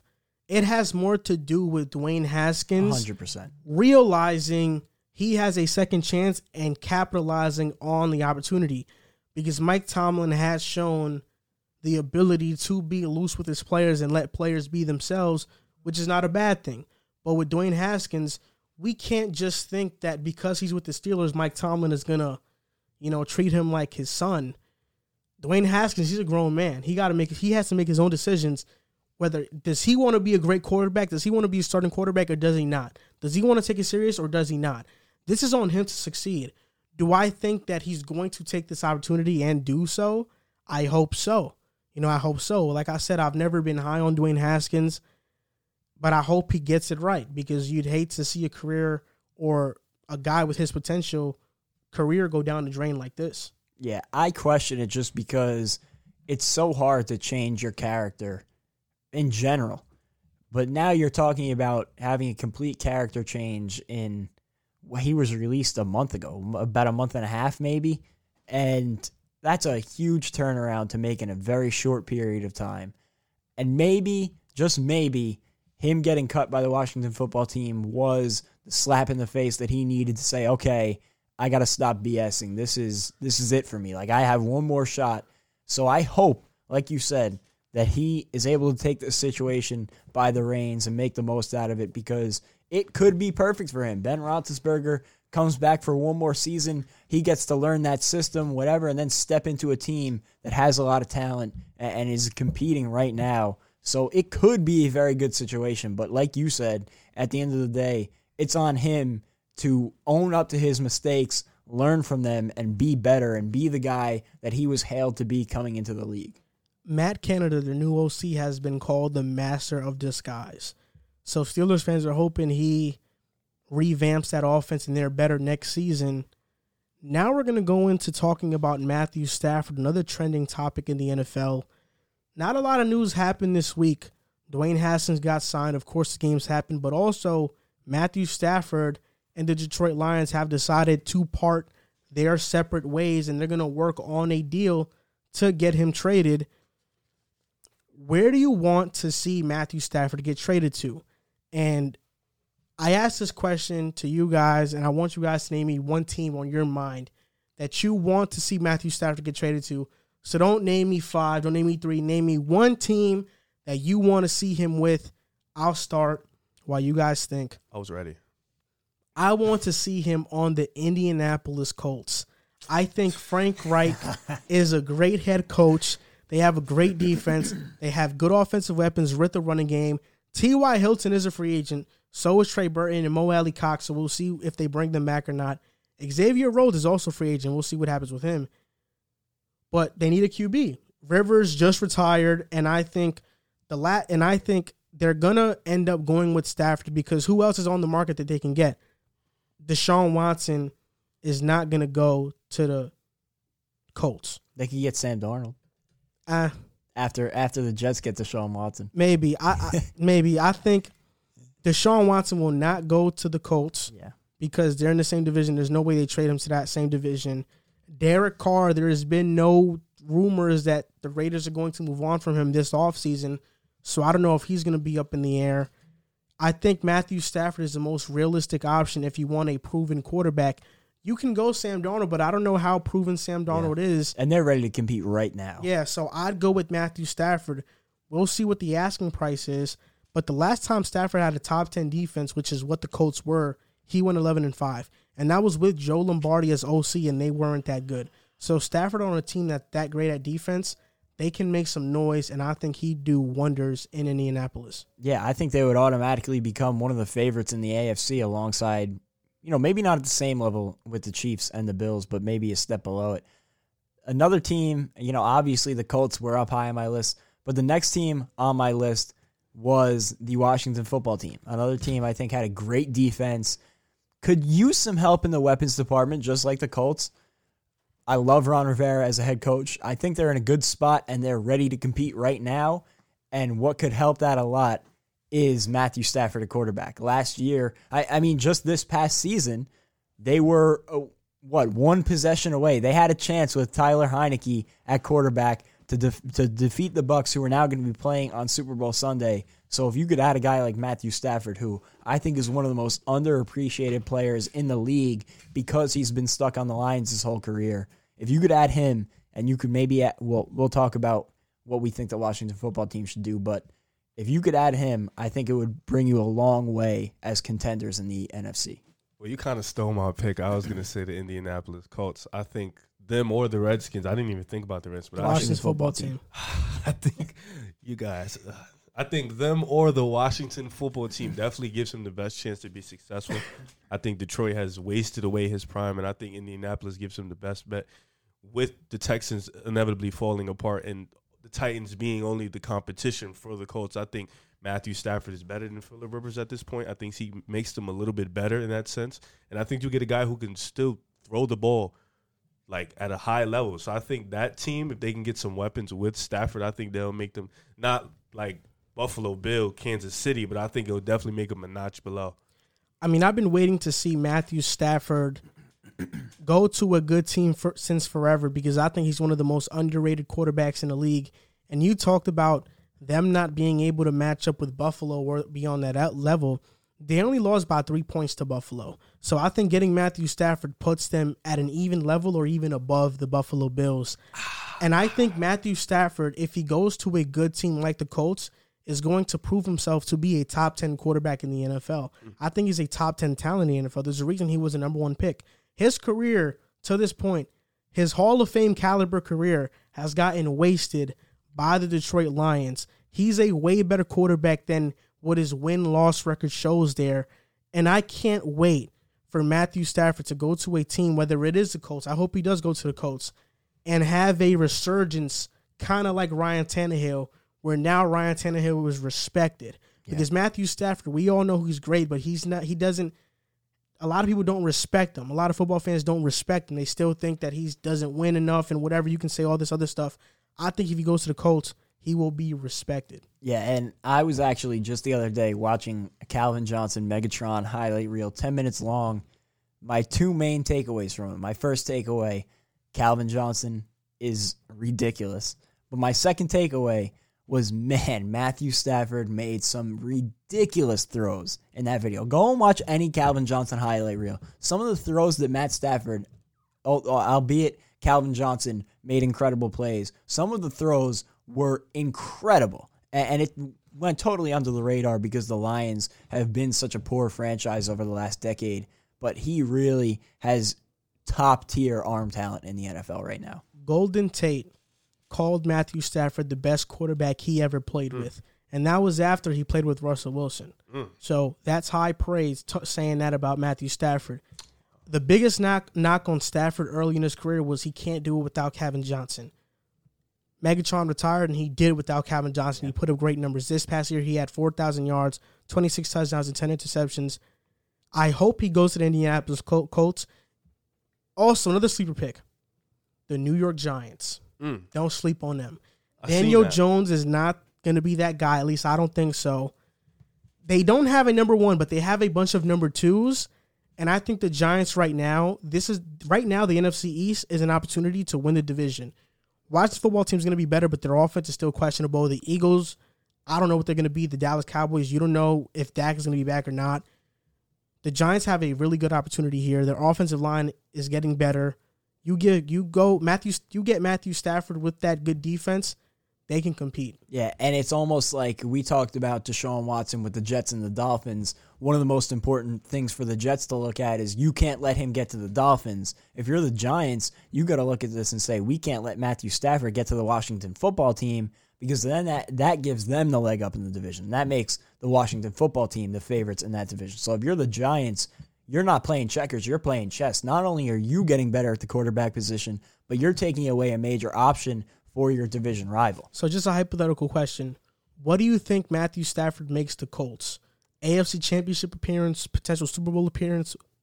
What do you think? I think, I just look at it with the Bills, making this big emergence. I can only assume that we're going to see a next big jump from them next year, and if they make the right pieces, I think they'll be a better team. I do believe, though, if Matthew Stafford's still playing at this high level, and if the Colts can get some weapons out there to complement him, I think they'll be right under. I think they can definitely sneak in and get an AFC. I think they can beat the Bills. I don't think they could beat the Chiefs. I would put my money in the Bills, though. But I think they can definitely make an AFC championship. Yeah, I would say if they got Matthew Stafford, AFC championship would be the goal. You would have a successful season going to the AFC championship. The Colts have their top 5 in cap space. Ooh. So not only can they get Matthew Stafford, but they can sign a bunch of good to great players in free agency. Like Chris Godwin. Maybe they steal Will Fuller from the Texans, and they get Will Fuller, a speedster, to pair up with Pittman and Paris Campbell, who's coming back. I'm going to say this. Oh, boy. If Matthew Stafford joins the Indianapolis Colts and they make the right free agency moves and get some big names in free agency, not only will they make the playoffs for sure and win the division for sure, but I have them as Super Bowl sleepers if they get Matthew Stafford. That's how much I believe in Matthew Stafford. I'll say just getting Matthew Stafford alone would make them the division favorite for me. And I would like to see what they do with the money, and I would not disagree with that take depending on how they spend that money. Yeah, getting Matthew Stafford alone makes them. I wouldn't disregard that, but getting him some weapons, it'll definitely put them on. Look at what they did with Phillip Rivers. Rivers had a good season, but he was not the same guy that he was earlier in his career. Right, so if you could give them somebody with Matthew Stafford's arm talent and some money to spend, get another weapon in there, it's scary. The Indianapolis Colts are one team that is trying to get their new quarterback after Phillip Rivers retired. But the next team is the Washington football team. Start this topic, I have to go. Okay. No, I was just letting you. I didn't want you to start. I have to go. Baby duties. I didn't want you guys. Now, we'll start the topic. You can go, though. Oh, no, yeah, I wanted to stop you before you started talking, then talk to me like, yo, Riv, and I just be like, oh, what I, All right, yeah. Okay, so we're going to do this topic, just Jack and I. So the Washington football team, they have some holes right now, specifically at the quarterback position. The Washington football team needs to make a decision on whether they want to keep Taylor Heinicke to be their long-term answer or they don't. Right now, the quarterbacks that they have are Alex Smith, Kyle Allen, and Taylor Heinicke. Kyle Allen might be a free agent, so I'm not sure. But let's just talk about potential quarterback options for the Washington football team, and also which quarterback do you think will eventually end up with the Washington football team? So give me your options at quarterback for them. I'll say in a different season, in any other year, Heinicke would not be a bad option. I would say maybe it would be wise, save some money, go with a guy that just showed you some real guts in a playoff game. And even still, as a fallback plan, it's not the worst thing in the world alongside Alex Smith if you can restructure his deal. But in a year like this, where there are so many quarterback options, you just have to look at bringing in somebody else. The main guy for me at this point, although unrealistic, I'll say Deshaun Watson. He should be on every team not named the Kansas City Chiefs radar, but obviously that's the guy you would want number one. Then, more realistic options, I would say Dak Prescott is one of them. You saw what he did with that Cowboys offense earlier in the season before he got hurt. He was putting up MVP-type numbers, and granted, it was a very small sample size. I feel like we've been seeing him trend up, and he was finally about to take that step, and obviously you saw how it ended, but if you could surround him with, obviously, Terry McLaurin is a great weapon. Antonio Gibson, the line, although they need to bring back a couple of pieces, was pretty solid, I guess you could say. If they could get a number 2 weapon and bring in Dak Prescott, I think it would be great. Or Matthew Stafford, who I just mentioned. Another guy, great arm talent. Just if you could get an upgrade over Alex Smith, like you saw what this team was able to do with Alex Smith. He was so great for them this year, and he still was not even the Alex Smith that we saw before his injury, as well as he did end up playing. So, just like we were talking about with the Colts, they had so much success with Phillip Rivers. Now the Washington football team coming off a season where they were so great when Alex Smith started. If you could get an upgrade there, I really think that launches them into, maybe NFC conference championship sleeper contention. See, for me, I have a feeling that Alex Smith may retire. If I was him, I would retire at least. That would save the Washington football team a lot of money and a lot of cap to play with. For me, I think that I have three options. I agree with that Dak Prescott one, and there was a report that said that if the Dallas Cowboys don't keep him, the Washington football team will probably throw a lot of money at him. I think it would be a great fit. So I think that would be a great quarterback to get, Dak Prescott. I love Dak Prescott. Deshaun Watson, you mentioned. He's a great quarterback. No need to really talk about that. What's holding him back, or the Washington football team from making a deal, is that I don't think they'll have enough assets. Yeah. And if they do trade for him, they're going to really blow away all of their future assets. And with a team that has a bunch of great players that they have to sign long-term, that wouldn't be the smartest move, giving away all your assets. Another one is Derek Carr. If Derek Carr was on the market, the Washington football team should look to target Derek Carr. I think with that defense and with those offensive weapons, Derek Carr can win games there and make them a playoff contender. And the other one, you mentioned Matthew Stafford. A lot of people don't know this, but Washington football team's current GM, Martin Mayhew, was the GM who drafted Matthew Stafford. So there is a real legit connection with the Washington football team, and I think Stafford fits there. I expect the Washington football team to get better in terms of their offensive weapons. We know Terry McLaurin is the number one wide receiver. Antonio Gibson showed out. Logan Thomas was phenomenal this past season. I expect them to sign a free agent wide receiver who's going to possibly take that offense to the top. Their offensive line was really good last season. We know their defense is elite. We know their coaching staff is really good with Ron Rivera, Jack Del Rio, and Scott Turner. You just need that quarterback. For me, in this moment in time, because of that connection with Matthew Stafford and the Washington football team's current GM and Martin Mayhew, I think they end up with Stafford. Even though I've said, even in the previous segment, that I hope that Stafford ends up with the Colts, I think Washington makes the most sense because of that connection there. I would say the two realistic options are Stafford and Prescott. I'm going to say Stafford ends up with the Colts, Prescott goes to the Washington football team, and I say they win the NFC East next year. I think they're a quarterback away from being a really, really good team, especially with the money they had to spend. And obviously we had to see where they're going to spend it. But one thing that it's a positive for them, Brandon Scherf said he wants to re-sign there, so that is a good sign. You're going to have that offensive line back. And it's a big free agency class for wide receivers, which is one of the biggest things they need is that second option with Terry McLaurin. It was such an Achilles heel for them last year. Now you get McLaurin, Logan Thomas, Antonio Gibson, a second receiver out of that whole class of guys. There are so many great names. Even number twos, you could look at like a Juju Smith-Schuster or a Marvin Jones, I think would be a viable option. And if you could put Dak Prescott or Matthew Stafford, if they get one of those two guys, I would feel confident saying they're going to win the NFC East.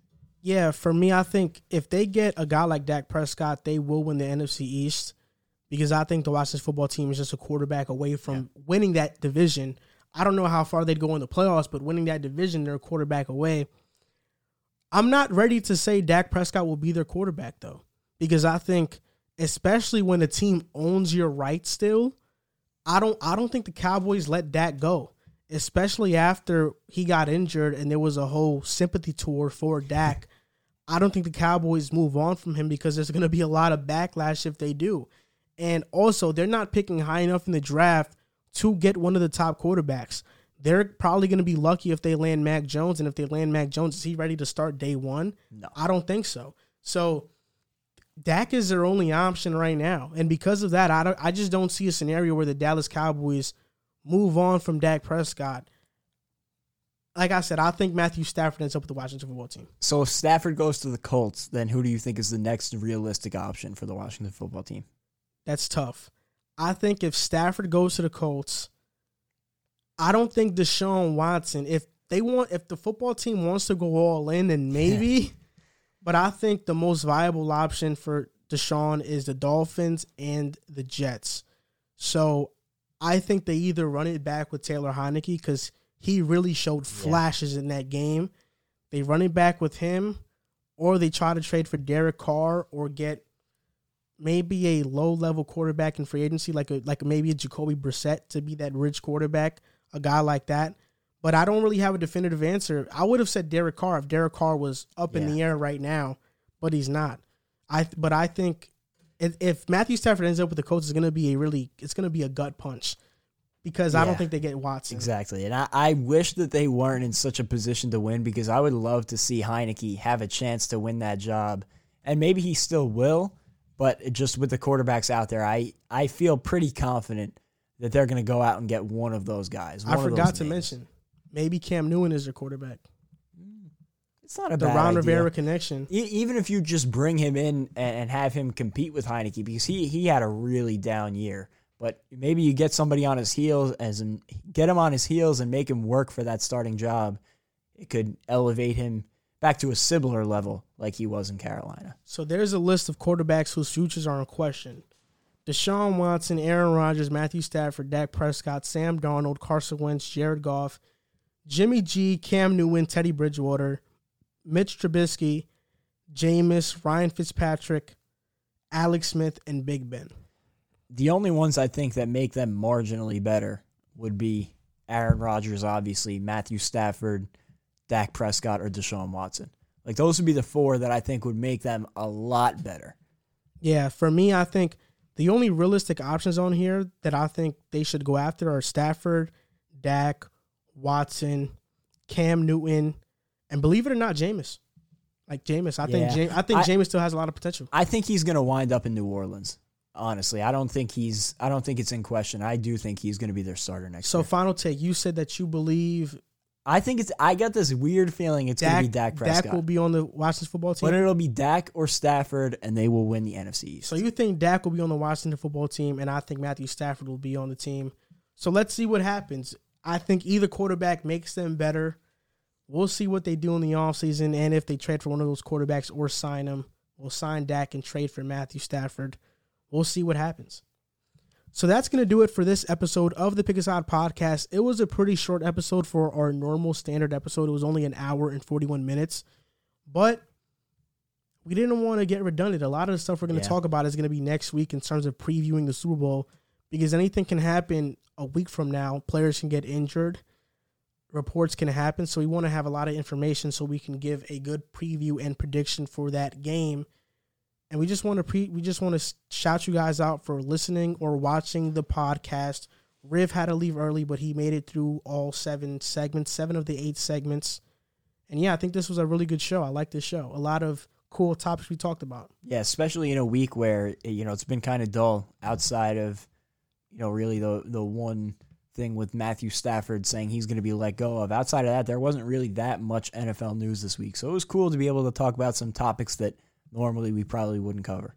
And since the football season is ending, we'll probably start merging these episodes and talk about NFL and NBA, and probably doing an NBA only show, but also an NFL/NBA. If the topics for NFL get too, there's really nothing much to talk about with the NFL, so we'll see what happens. We'll see the format. We're probably thinking to go live on YouTube again whenever we have time, and so we can chat with you guys and we can interact with you guys. But as always, you guys have been killing it. We're probably going to we're already at 200 downloads this month for the podcast. And we had I think we had 200 downloads over the past 3 months or something like that, right? Yes, I believe so. That's crazy. So last month we hit 200. This month we already hit 200.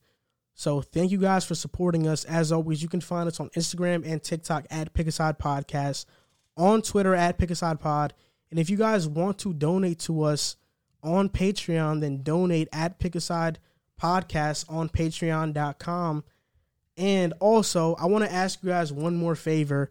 If you are listening on Apple Podcasts, please review this podcast and give us a 5-star rating, whatever rating you feel is fit for our podcast.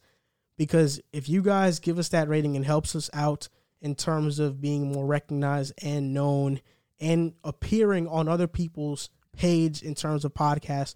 So we'd appreciate that. Thank you guys for watching, and we'll see you next time.